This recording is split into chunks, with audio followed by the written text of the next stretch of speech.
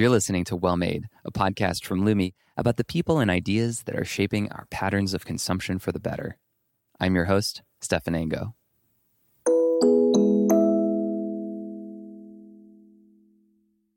Amit Gupta, welcome to the show. Thanks. It's good to see you. You are in Honolulu right now.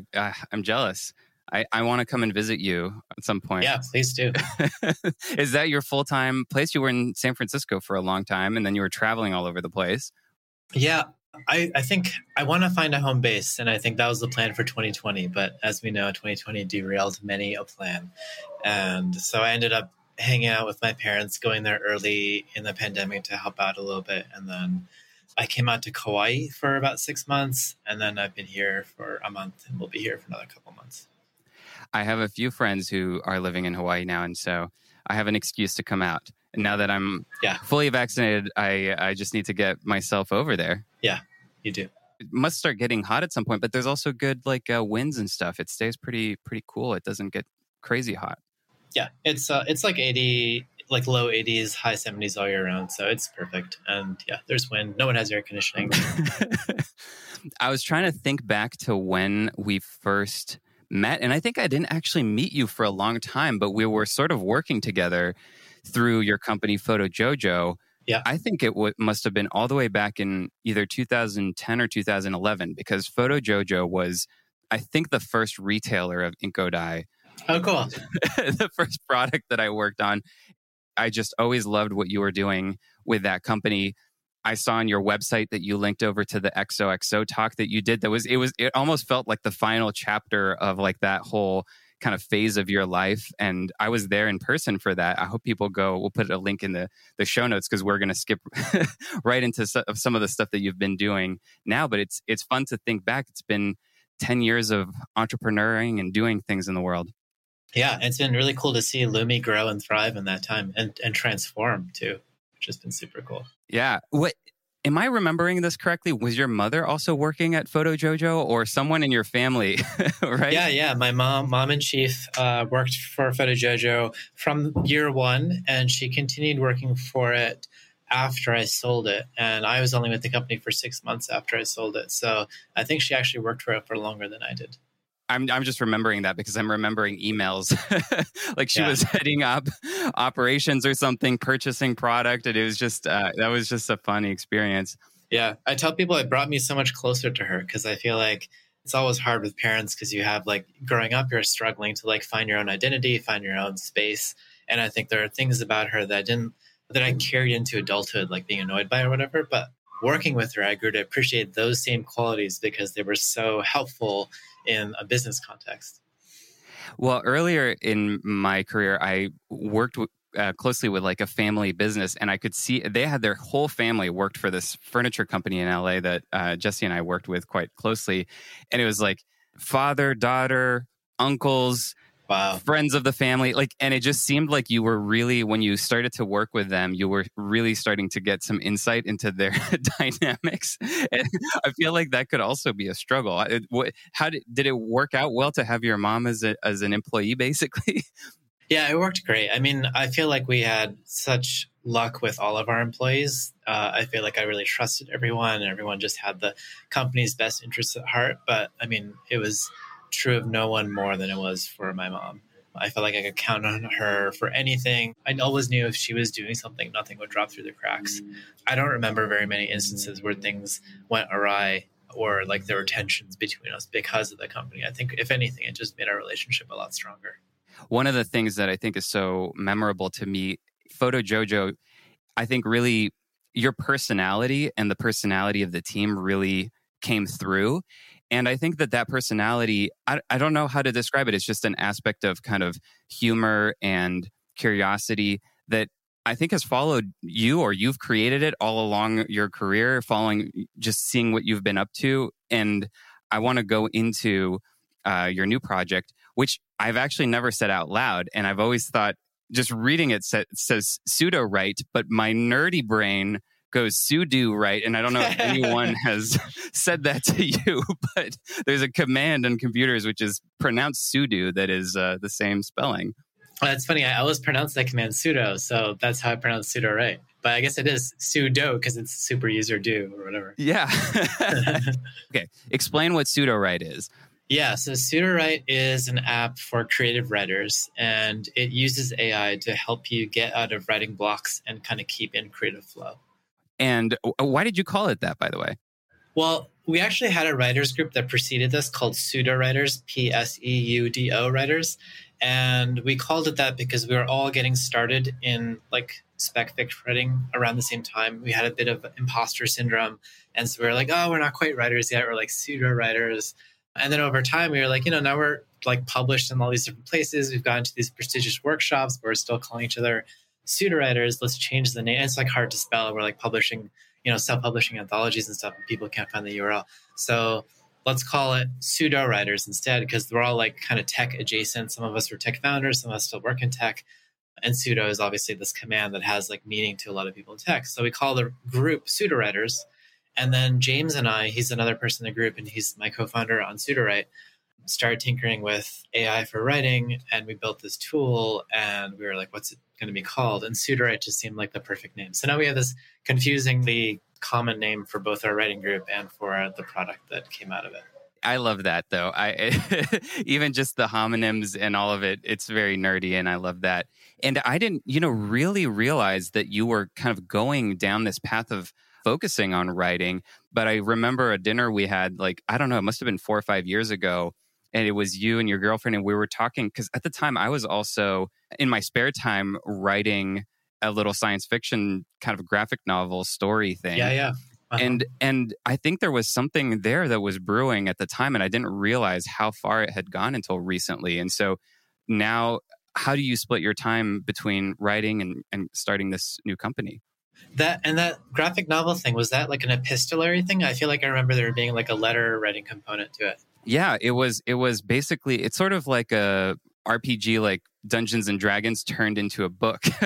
Awesome. But I always wanted to, I've got a lot of sketches because I learned how to draw from industrial design, and I have a lot of concepts for the various characters and ships and vehicles and places that are in the story. But just knowing myself, I would not be able to really do justice to my own imagination unless I spent the entire time. So I've been looking kind of on and off for a graphic designer or artist, illustrator to work with.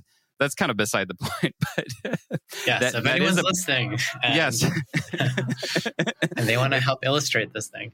Yeah, it's a fun story, but I think that at the time I felt like I was just sort of brainstorming and chatting with you, but then you've gone on to write some short stories. And tell me about what you've been up to on that side. And yeah. So I think around that time, I wasn't writing yet, but I was playing around with AI. I think I was learning Python again, as I do every 2 years or something, for something I need to install. And I don't remember how to do it anymore. So I was playing with TensorFlow, and I think it was maybe a half year or something after that I started writing more originally nonfiction. And I gravitated towards science fiction specifically because I read so much of it growing up.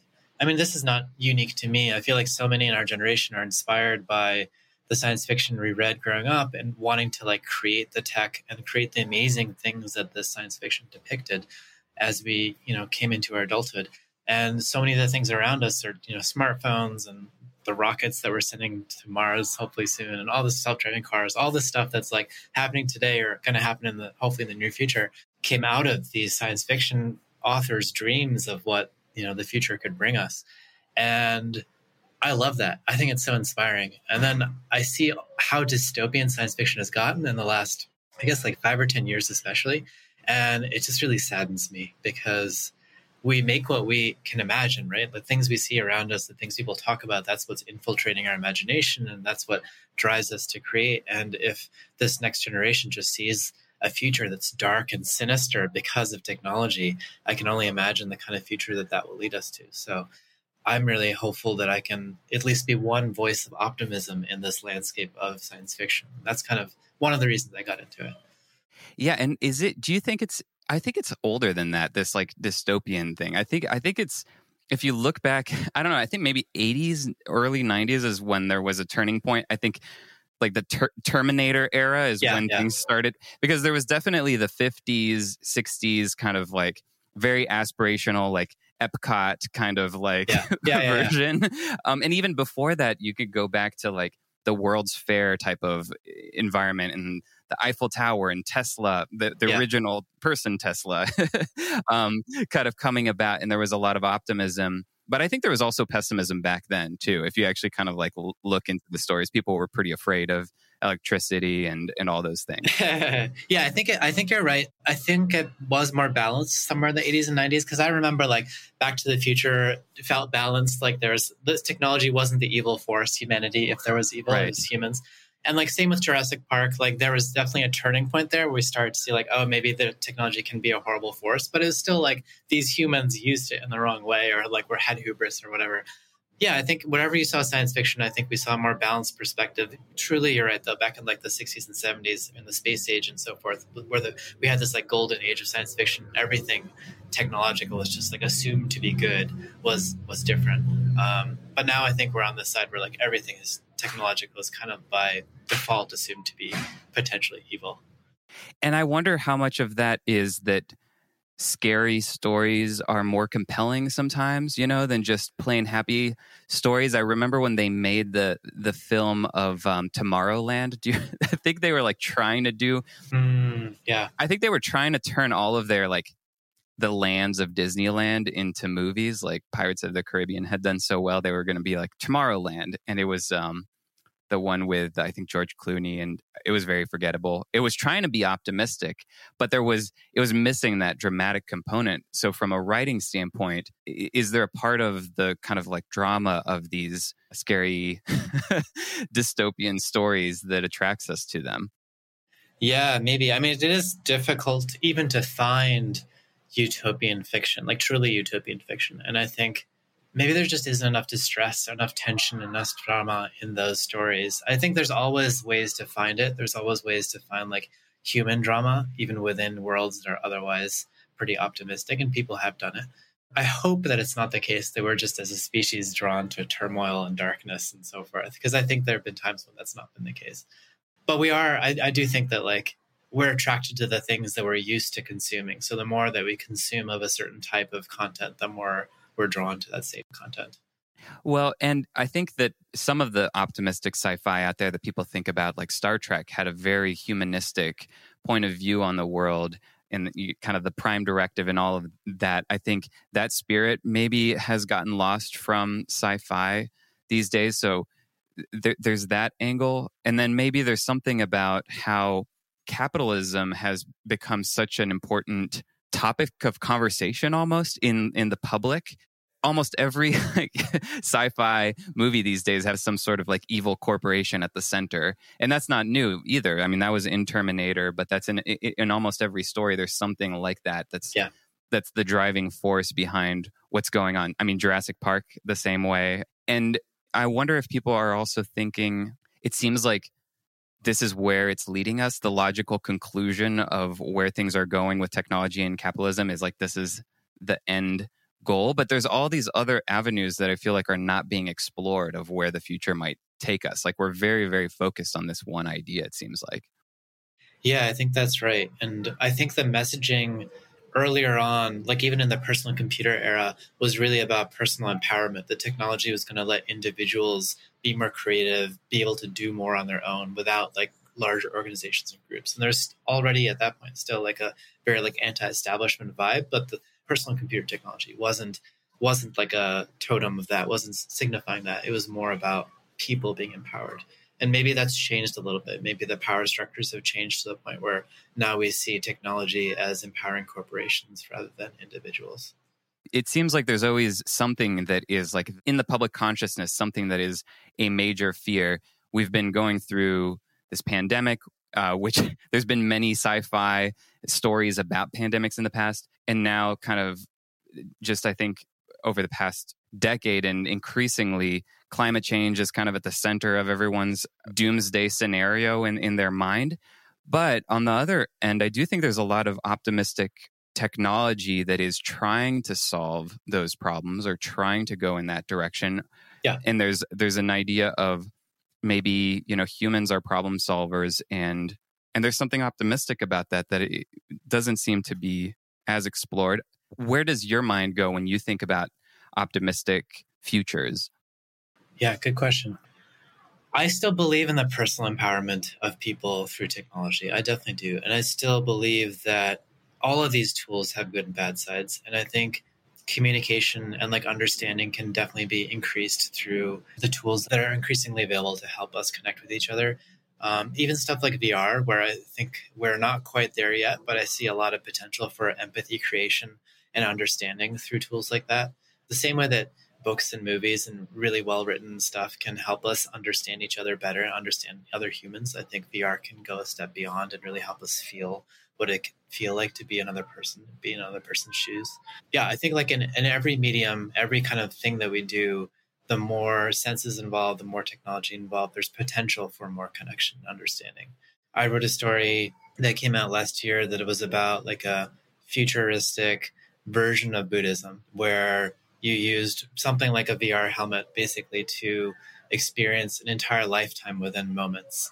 And so instead of going through the death and rebirth cycle on Earth over and over and over again until you reach enlightenment, you could do it in this virtual environment and experience hundreds of thousands or millions of lives within your single earthly existence and reach enlightenment. Who knows if anything like that will ever be possible, but I think that if we can dream it, we can at least try to create it. And I think there's stuff like that all over the place. What can you give the name of that story? The name of that story is How Did It Feel to Be Eaten? And people can read that online. There's also a audio version of it. Yeah, they can Google it, or maybe I'll link to it or something.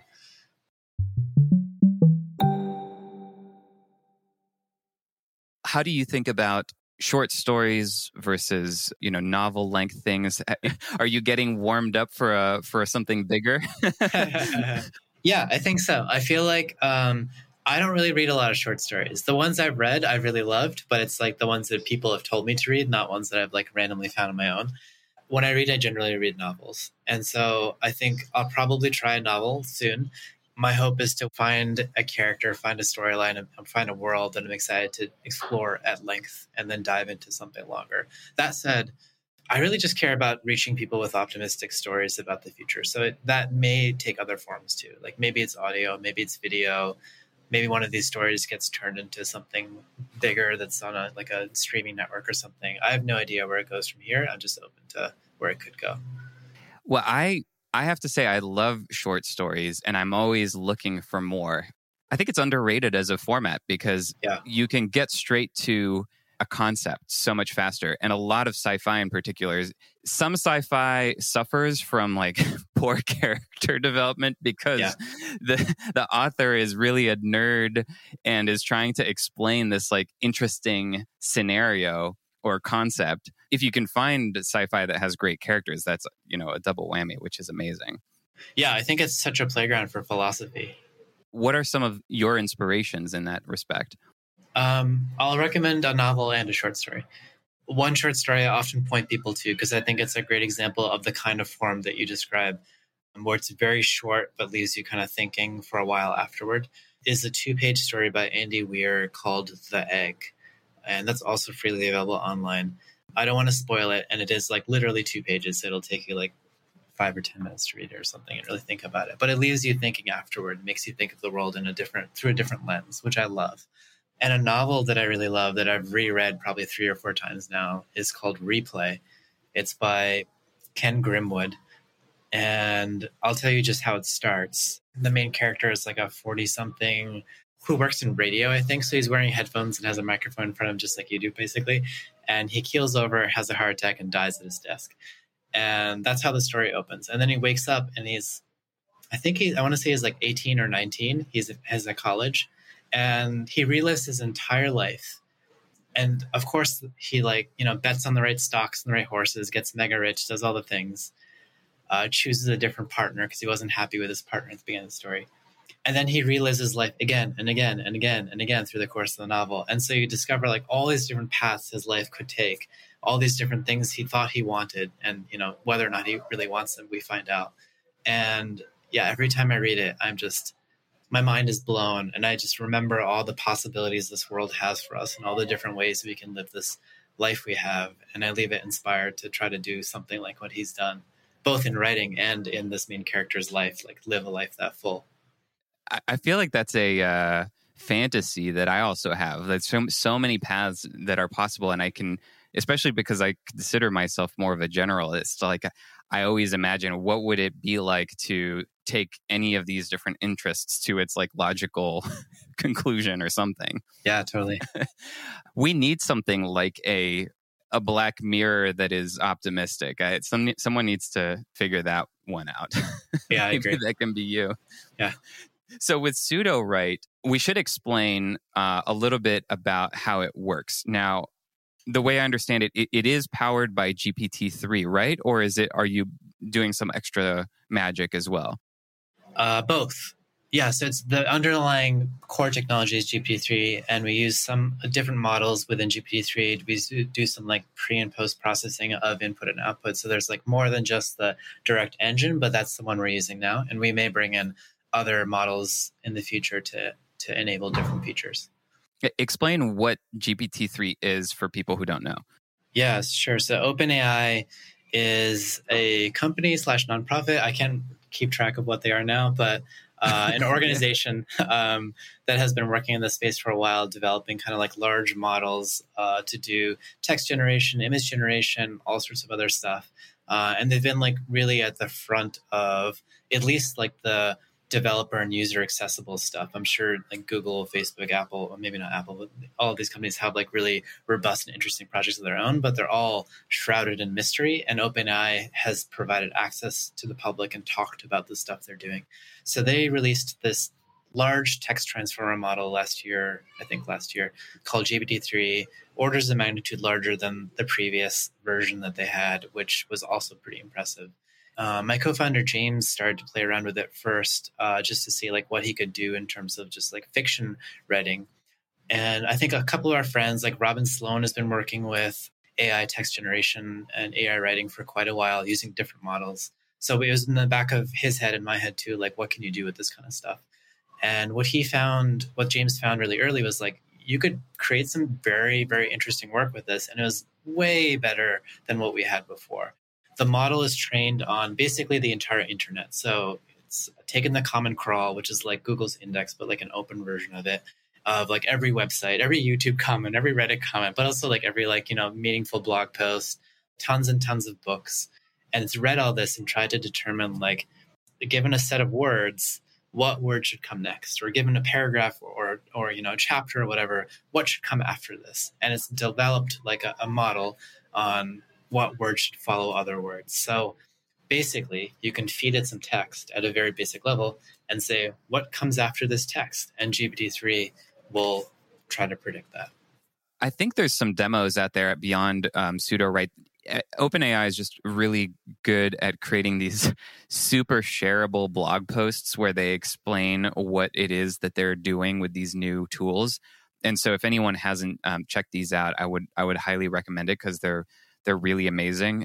And it's in an area that there's so much improvement. It's like every month there's something new and interesting that's happening in this general area of using how do we take in lots and lots of data, whether it's writing or imagery or videos, and like train computers to understand what we expect out of that form. And it's just really incredible. And one of the things that it's also good at is trying to not only predict what the next word should be. I think it's actually trying to predict what's the next character.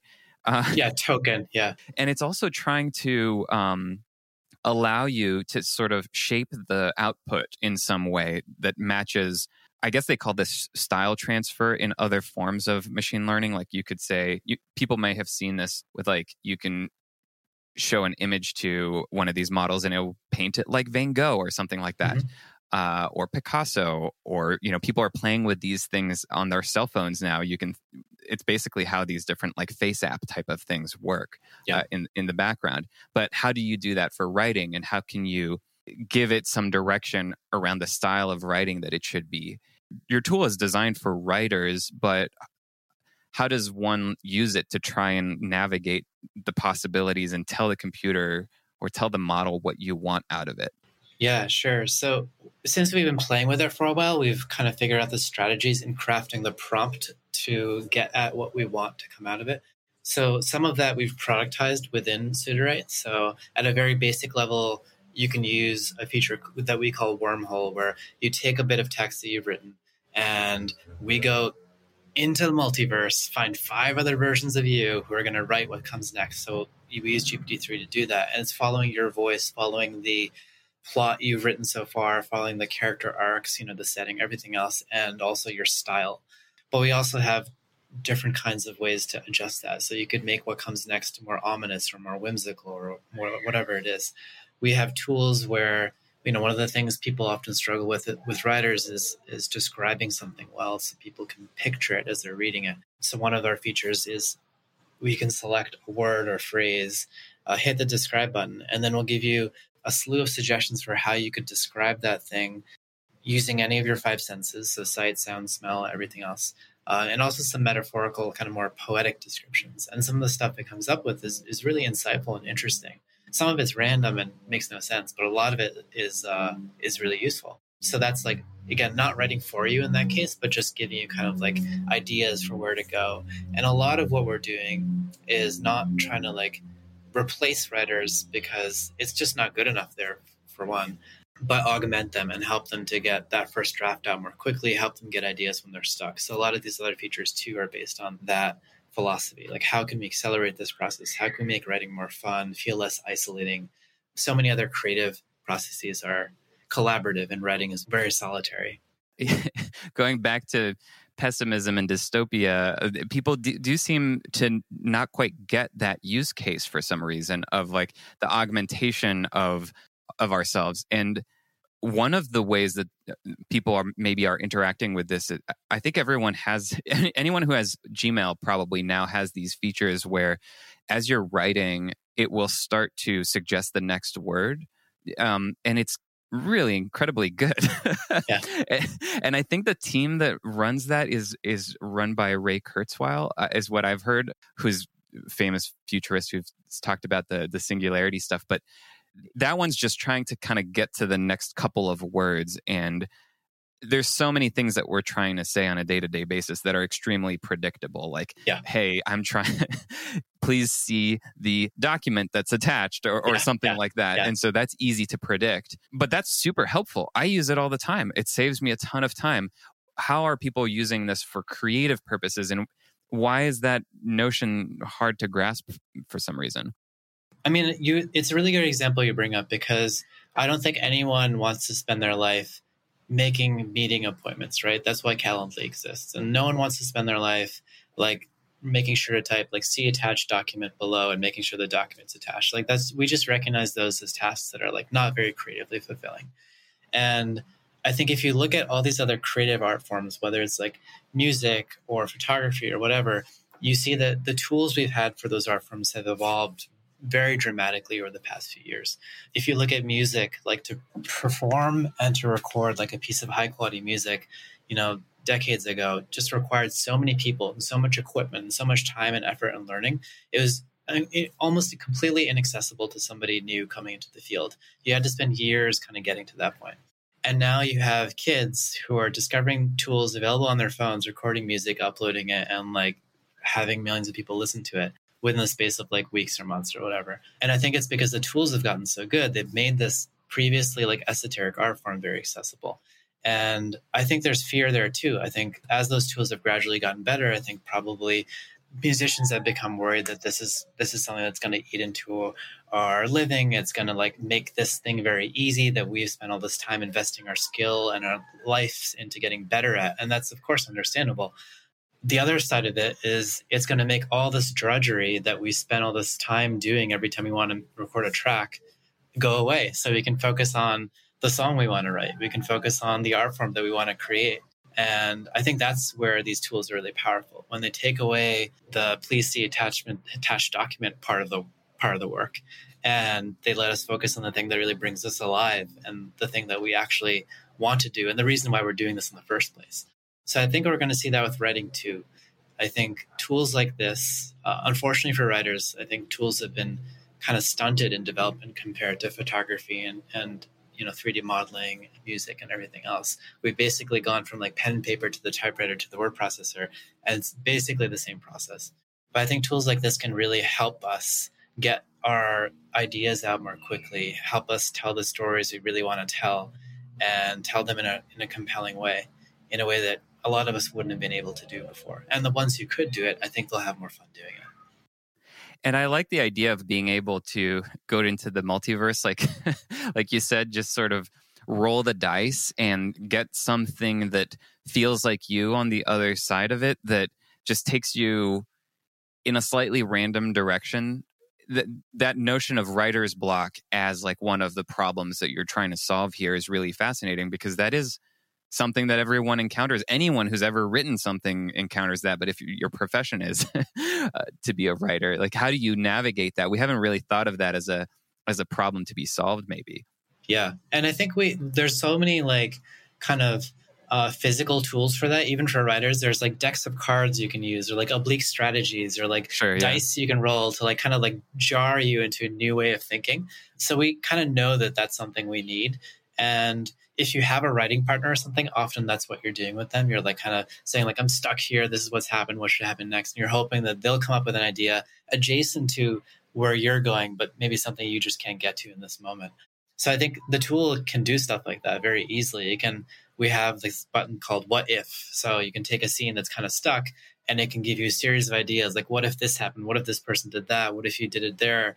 And a lot of them won't make sense, but some of them may, inspire an idea, just the way tarot cards will inspire you to, live your life a different way or see a relationship a different way because you read meaning into it. How have you used this tool so far?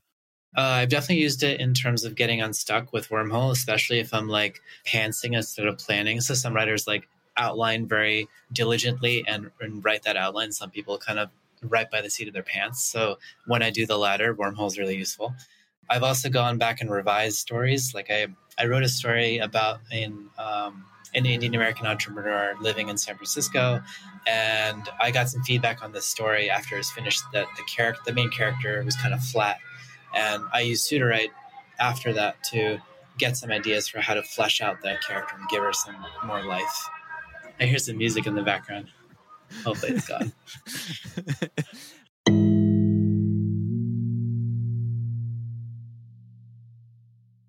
How has using it as a tool informed how you keep sort of pushing the tool itself? Like, what's that relationship between using it, sort of dogfooding it as a writer yourself, and making this tool? What's the interplay between those things? How did it inform features? I mean, you've described some of these features, which I'm guessing came from using it, but how do you think about that?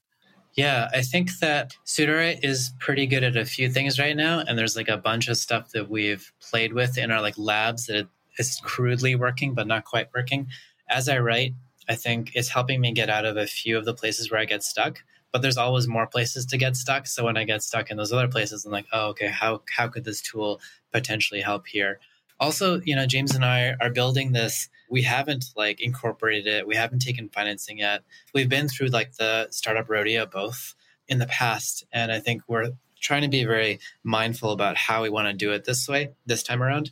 And that's informing the product development process too, because I don't think we want to be solely driven by like hyper growth and trying to get as many users as possible, which means that we are building stuff like a poetry tool that James built recently to help you make poems about ideas you have, which is never going to make a ton of money because there's so few living like poets making a living through poetry.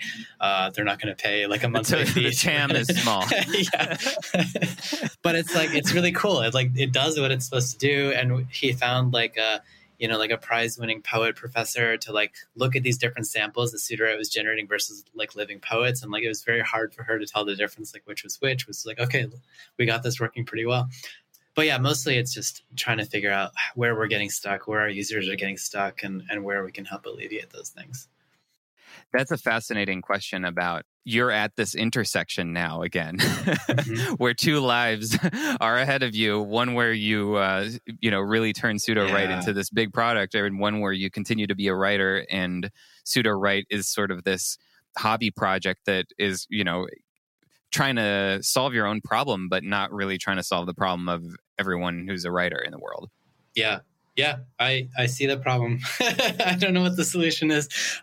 We talk about it a lot. It's not a problem. It's just an intersection. And now you have a choice to make. Do you go? Yeah, I think we know what we're going to do.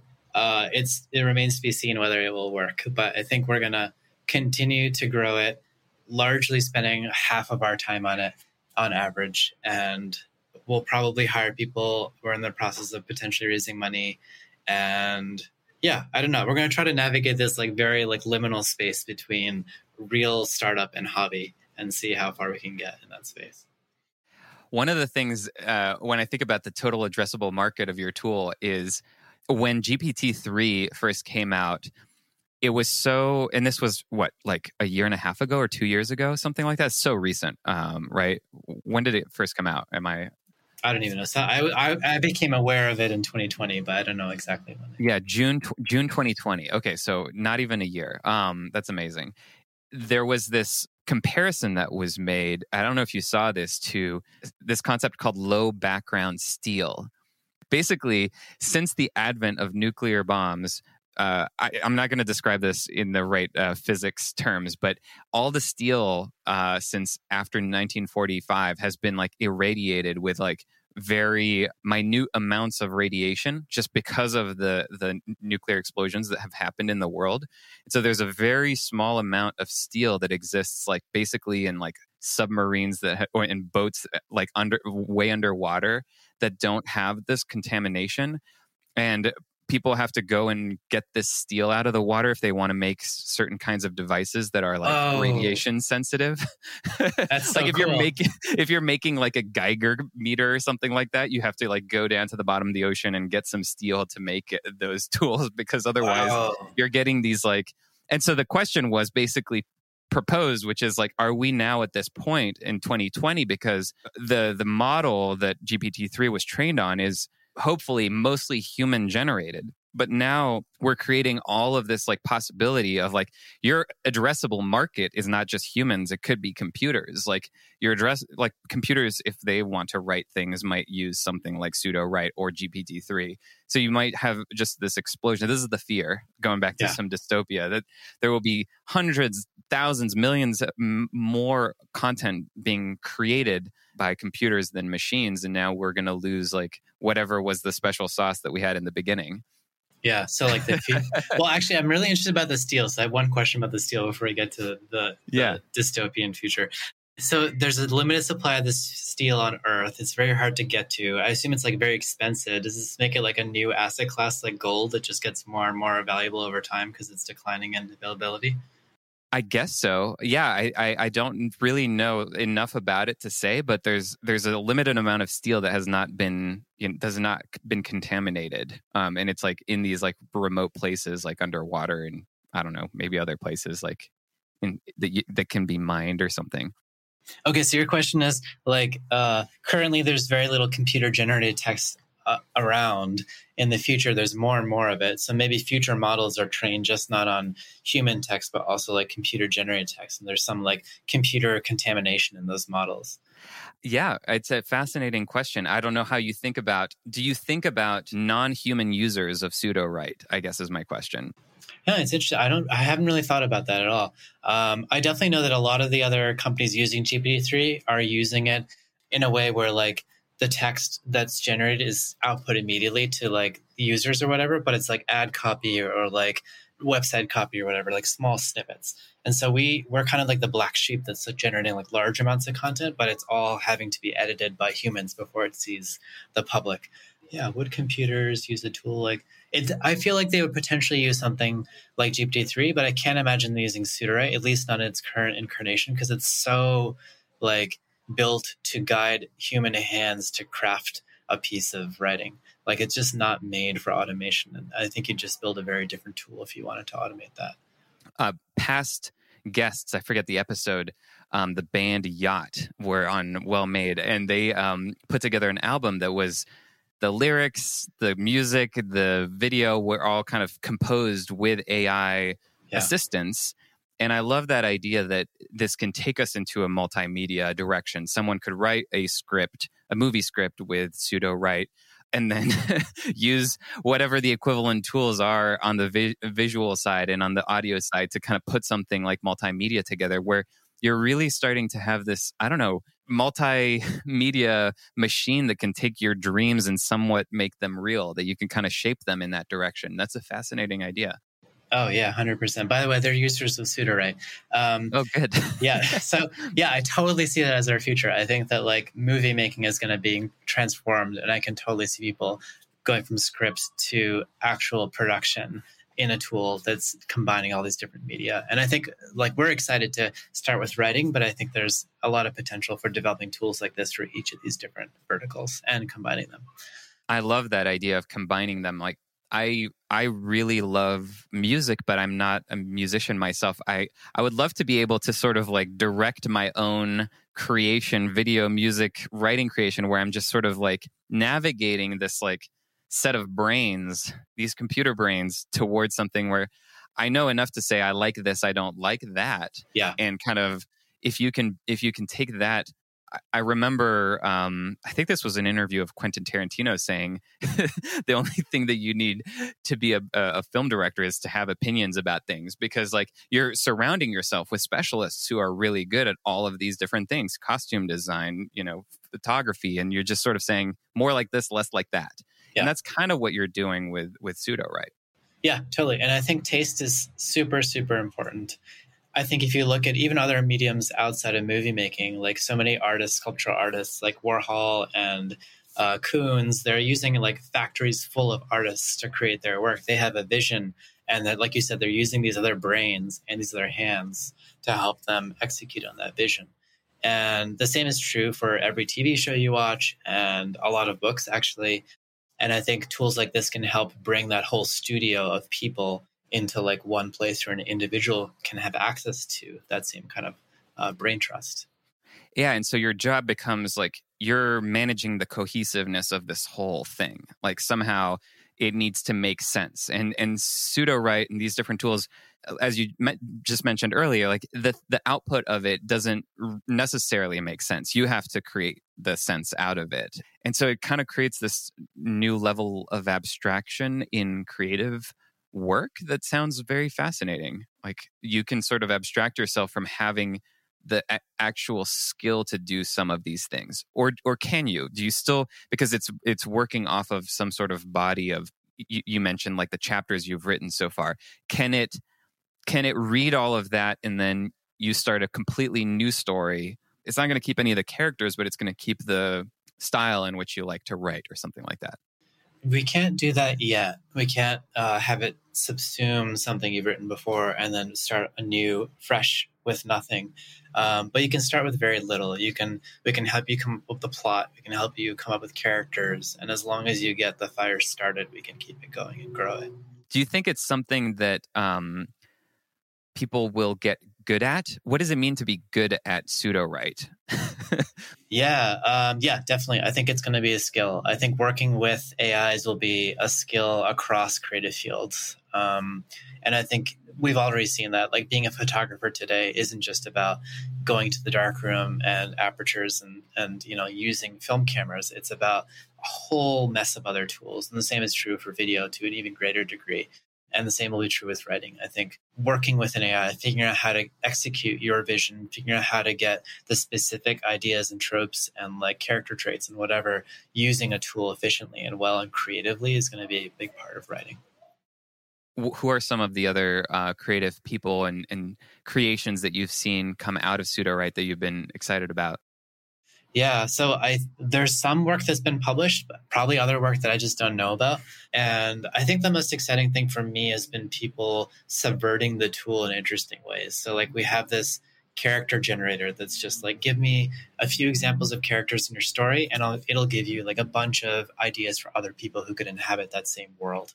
And we've had users take that tool, and instead of putting in people, they put in different mythical creatures or made up fantasy holidays or whatever it is. And then the AI will create like an endless series of made up fantasy holidays or poisons and spells. And then how do you make them and who they affect and how long they take. So I love when people subvert the tool to find interesting new ways to support their writing. going back to that idea of low background steel, there's also this big concern about bias in AI, right? Because you're giving this some body of work to work off of. How do you not fall back into, archetypes or things that just sort of lead you down a path that's already been trodden?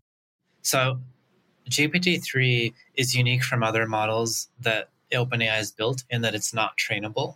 At least so far, it's not trainable. You work with what you have out of the box, but it's very quick at detecting your patterns and detecting your style and voice and mimicking it. So we've been in this interesting position where OpenAI is a little timid about what we're doing because we don't filter a lot of the output. We do a little bit of filtering and we let people flag stuff when there's something that's come out of it that, is harmful or offensive or somehow toxic. So we can take a look at it and tune it, but it's like very lightly filtered. And the reason for that is, unlike ad copy or unlike some of these other use cases, you might actually be writing a character that's homophobic, or you might be writing a story about, Nazi Germany, or you might have something going on in your story that's like really toxic and terrible, but it's within the context of your story. Currently, the way GPT-3 is built, you're going to get out what you put in. It's pretty rare that you will put something in and get something out completely toxic and harmful that has no relation to what you've put in.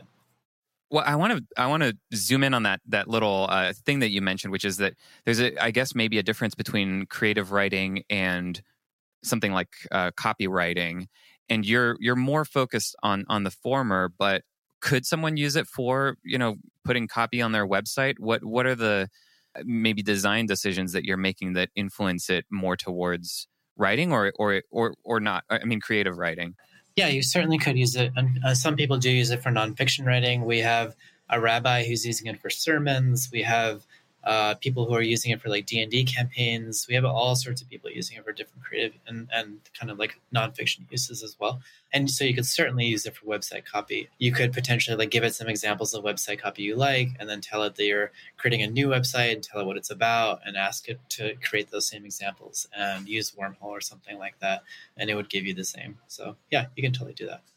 I tried that with the about page for Lumi. I put in the about page and it was telling me about some like nonprofits or something that we should support. And I was like, that's a good idea. Yeah, it's making the world better. Yeah. That was good. I think I applied for the beta, but I haven't actually gotten my hands on the tools that they give you for using GPT-3. Being on the developer side, what is it like to interact with it as a tool? Like, is it just an API where you put in some text and it spits something back out and it's just that simple? Or how much customization do you have? Yeah, probably a better question for my co-founder, James, since he's doing more of the back end, I'm doing the front end. But yeah, it's just an API. You have some customization in terms of like how quote unquote creative the responses are. So you can kind of like, you have a slider in terms of if you go all the way down to 0, it's being very uncreative and trying to give you factual answers. And on the other end of the spectrum, it's going to go all over the map. So if you ask it what's the capital of the United States, it'll give you Washington, D.C. on one side. On the other side, potentially it'll just make up something that it thinks is funny or interesting. So for our purposes, we're very high on the creativity side because we're not usually looking for factual stuff. We're looking for creative responses. And there's other stuff you can tune in terms of like how repetitive the responses are, how if there's certain words that you don't want it in terms of filtering, you can have it run it again and again until it gets responses that don't include them. I would say a lot of the creativity, though, is in the prompt engineering itself. So not so much the parameters, but figuring out how to write something in such a way that GPT-3 will give you what you actually want back. What's your feedback to OpenAI, and like what is it that you want as a tool maker out of it that you're not getting yet? Actually, they've been super supportive. I'm really happy with the way our interactions with them have gone. I think they've also been very careful, which makes sense because people are afraid of this stuff and they want to walk carefully and not be canceled. In our app, particularly because we provide so much text back and we're trying to be unfiltered so it can be useful to writers, that's been a constant kind of like back and forth. Like, how can we give writers more control while still allaying OpenAI's fears? So I don't have a recommendation for them really, but one of our challenges has been pushing to make it more open, pushing to let more people into the product while still making OpenAI feel safe that this is something that isn't going to somehow blow up in their faces. Yeah, one of the things I've heard, don't have very much direct experience with this, is that in general, AI is very costly if you're running your own TensorFlow and all of that kind of stuff. It's quite computing intensive, and you've managed to make Sudowrite pretty affordable. I mean, I guess rephrasing my question, how much does it cost to use GPT-3? Is it affordable? It's expensive, for sure. We're definitely losing money on some users and making money on others.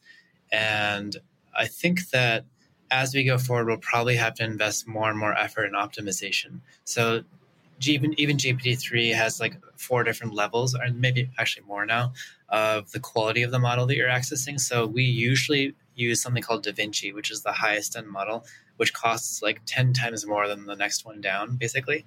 And we use that because the bigger the model, the better results we're getting, and we really want to provide the best possible results. A lot of the other tools are using something further down the spectrum because it's way, way cheaper. And if you're generating small bits of text, you just don't need that like high-end model. So I think over time, probably we'll do more with pre-processing inputs and outputs to get some of the work done with cheaper engines. Maybe not even GPT-3, but other stuff that we're hosting ourselves before we go and do the high cost work through DaVinci, through GPT-3. But yeah, it's quite expensive. I don't know what the actual pricing will end up being for the product. I think we're going to try to preserve the pricing or honor the pricing that we gave people in their original beta period for as long as we can. But I think we're still figuring out how we actually make this a viable product given the expense of the API. Yeah, and hopefully the API will come down in cost over time. I'm sure that will happen over time. I imagine there'll be competitors. I feel like AWS and Google will probably have similar or comparable engines at some point.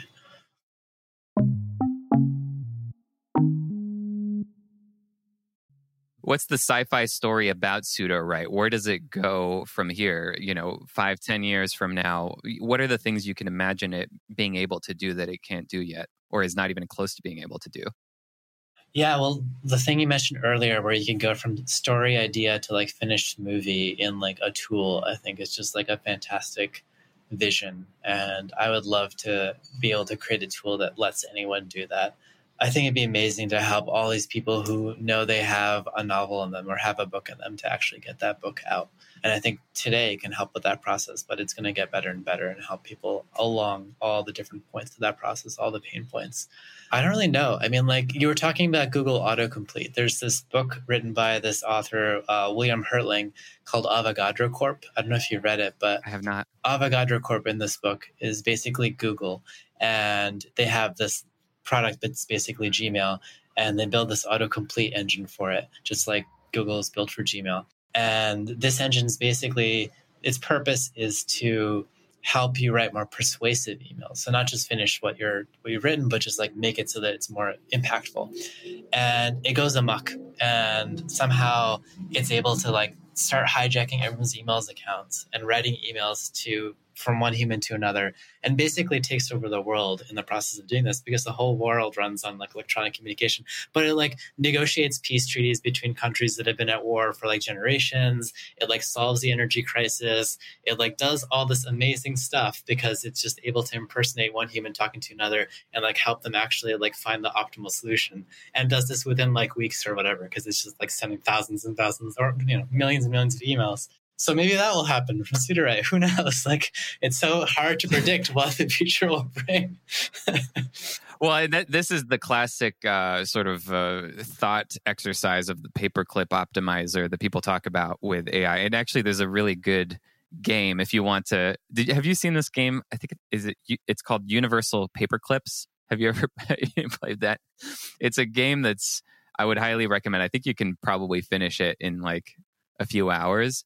And it's super basic. It runs in the browser, but it's actually kind of a storytelling game where you're basically building this AI that is a paperclip optimizer that's trying to take over the universe. What you were saying before about that kind of idea of creating this suite of tools, it does make me think about, I mean, I've been an Adobe user my whole life of all of their different things from, like the Premiere to Illustrator to Photoshop, etc. It's just such a fascinating idea to think, what if those tools were actually like creating things for you or with you, as opposed to just sort of being, I don't know what you would call it, but just an extension of what your current capabilities are. Yeah. It makes me think about Everything is a Remix, which came out, I think, at the same XOXO that you spoke, the series by Kirby Ferguson.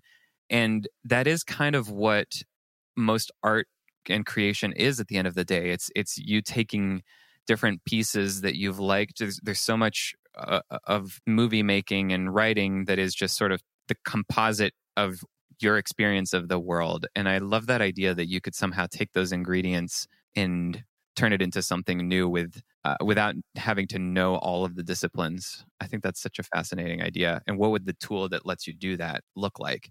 Yeah, I love that. And I think the closer you can get to that directorial experience, the better. So I think if you really were able to work with best-in-class cinematographers and best-in-class, costume designers and everything else, screenwriters, you would say, here's this idea, here's what I want to create. And like, you would work with them collaboratively throughout that process, and you would communicate what it is you wanted to see in the costumes. And then they would come back and show you what they came up with. And some of their ideas would be better than yours. Some of them would be out of left field, and you'd say, let's go in that direction.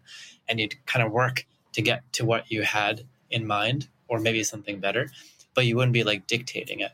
You wouldn't be saying like down to the, the button or whatever, where stuff is going to go. You'd be expressing more generally and then choosing.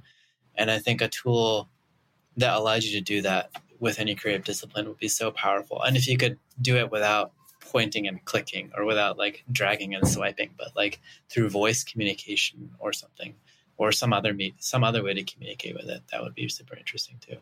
Did you happen to watch there's a documentary about how they made The Mandalorian? The Star Wars. The Mandalorian is this big Star Wars series on Disney Plus, but they have a making of, and one of the unique things about how they shoot that show is that they built this like new technology, which is like this virtual physical space where you're basically standing completely surrounded by these screens, and they'll position the camera such that it's using I think it's using Unreal Engine in the background, but it's basically a video game in the background.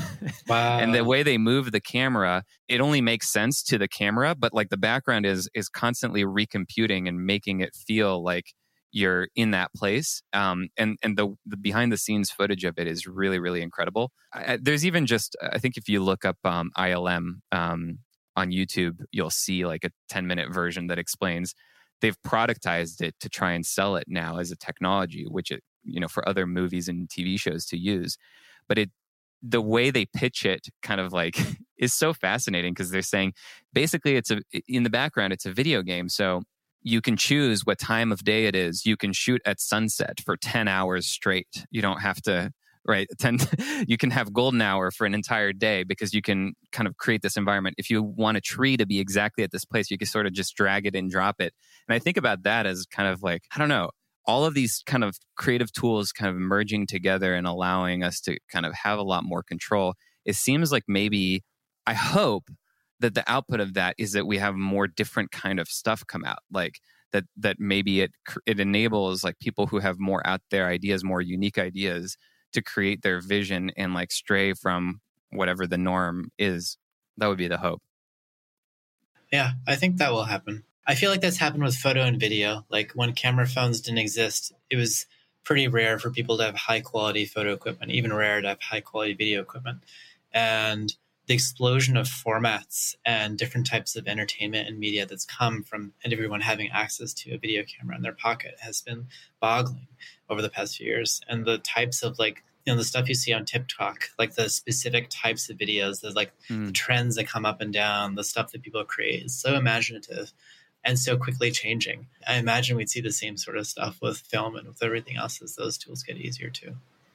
There's a great YouTube channel called 2 Minute Papers that I really highly recommend, that is by, I think the guy who does it is a professor in this area of artificial intelligence, and is basically highlighting these things that are really at cutting edge, the brand new papers in AI, and a lot of them have to do with writing, graphics, audio processing, audio generation, camera, like machine learning, trying to understand what's in a scene and trying to allow people to modify those things, all the kind of area of deep fake. All of this technology is just kind of like evolving so rapidly. It seems like 5 to 10 years from now, we'll have some really incredible and hopefully affordable tools. Yeah, I'm really curious to see where the deepfake stuff goes. Because on the one hand, I'm like, Photoshop's been around for a while, and of course you can like create Photoshops of people doing things they weren't doing. On the other hand, deepfake seems kind of scary, like the idea that you could really pretend to be someone else or put someone into a situation that they shouldn't be in. And we see already so much of that spreading around on the internet. It makes me wonder where that goes. Like, do all official videos then have to be like cryptographically signed or something? So if like Biden has a video and it doesn't have his like authorized signature on it or something, do we just automatically assume it's fake? Or there's some other mechanisms for guaranteeing authenticity in the future where it's easy to make a video of anyone doing anything? I think there's going to be a period of a few years where there's going to be a lot of weird stuff, but then I do think we'll figure it out pretty fast. I'm actually pretty optimistic about that. I think that ultimately the use cases on the more creative side seem like they will way outweigh the like nefarious ones. Yeah.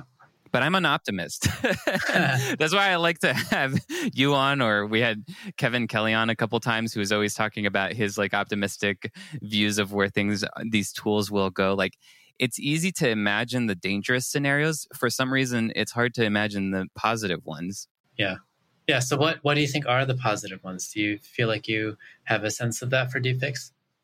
I mean, when you watch things like the 2-minute papers, they'll show things that are really basic. Like there's this choreography of people dancing, and you just like download that, then take, your actor, put them together, and now you've got your actor doing these like dancing or stunts or some other thing. Like, how can you help people avoid putting them in dangerous situations, or how can you enable them to do things that are outside of their capabilities in a creative context? If I want to hire my friend as an actor for this like small film that I'm making and he doesn't know how to do kung fu, I could put his face on some like stock library of kung fu, and now it comes together much more nicely. And the thing that's great about deepfakes is that something about the animations are just so much smoother than anything that you see that is hand animated. Like there's something about how facial movements and body movements are so complex. They're just very hard to do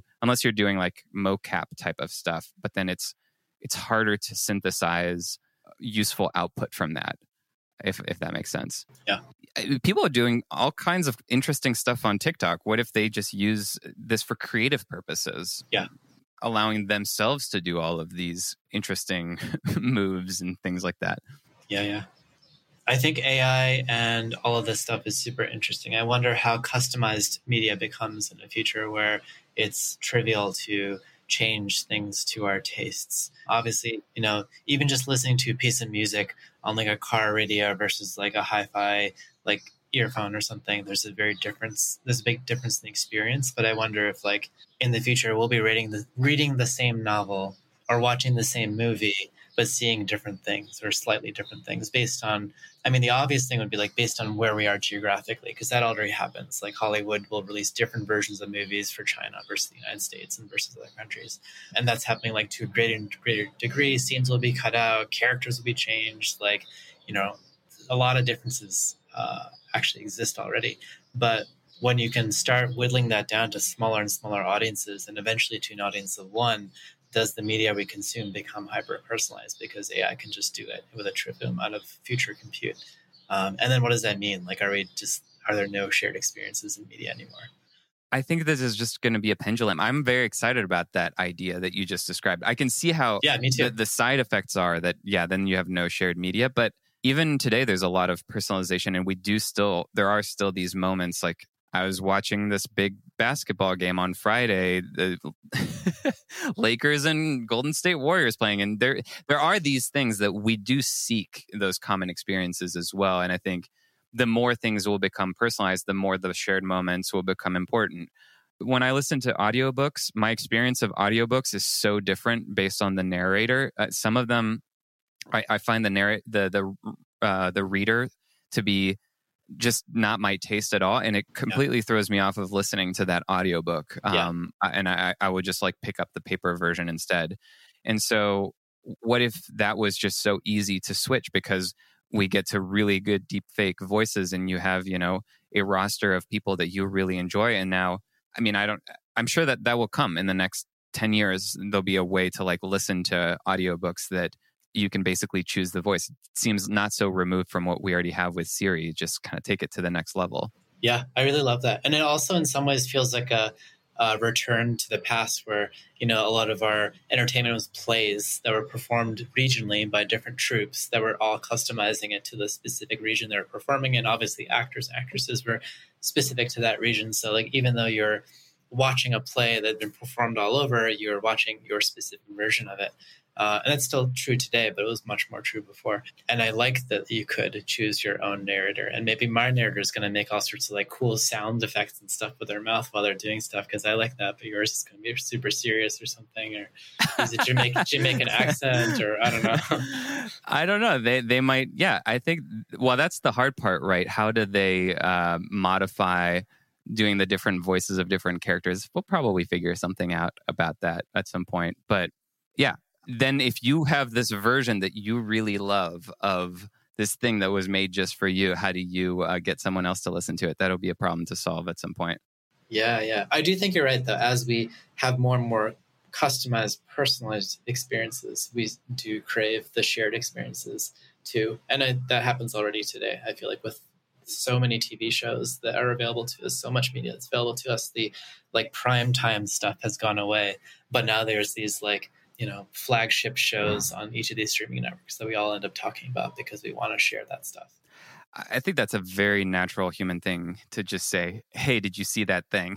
Yeah. that probably happened since the beginning of, just animals in general. Hey, did you see that thing? Yeah. And I think that is, I don't think that's going to go away. Amit, this was amazing. I honestly would love to keep going for another 3 hours with you. But for the sake of the listener, we'll cut it here. And I would love to do another episode with you, because I could just riff on the sci-fi thing forever. And I hope people go and check out How Did It Feel to Be Eaten and Pseudowrite, and find you on Twitter, Super Amit. Is there anything else we should point people to? No, that's great. And if we have a sign-up form for the beta on Pseudowrite, if they say they found it on this podcast, we'll bump them to the top of the list. Awesome. Well, thank you so much, Amit. And I hope to see you in Hawaii soon. Yeah, awesome. Sounds good. Take care, man. Thanks for listening. If you enjoyed the show, if you got something useful out of it, I would love to hear what that was. Consider writing a short review. Could be just a sentence long, by going to iTunes and searching for Well Made. I want to hear it all. I want to hear good, bad. I want to hear your constructive criticisms. I am just trying to make this show as useful as possible for you. So tell us what you think. That is the very best way that you can support the show. Thanks, and see you next time.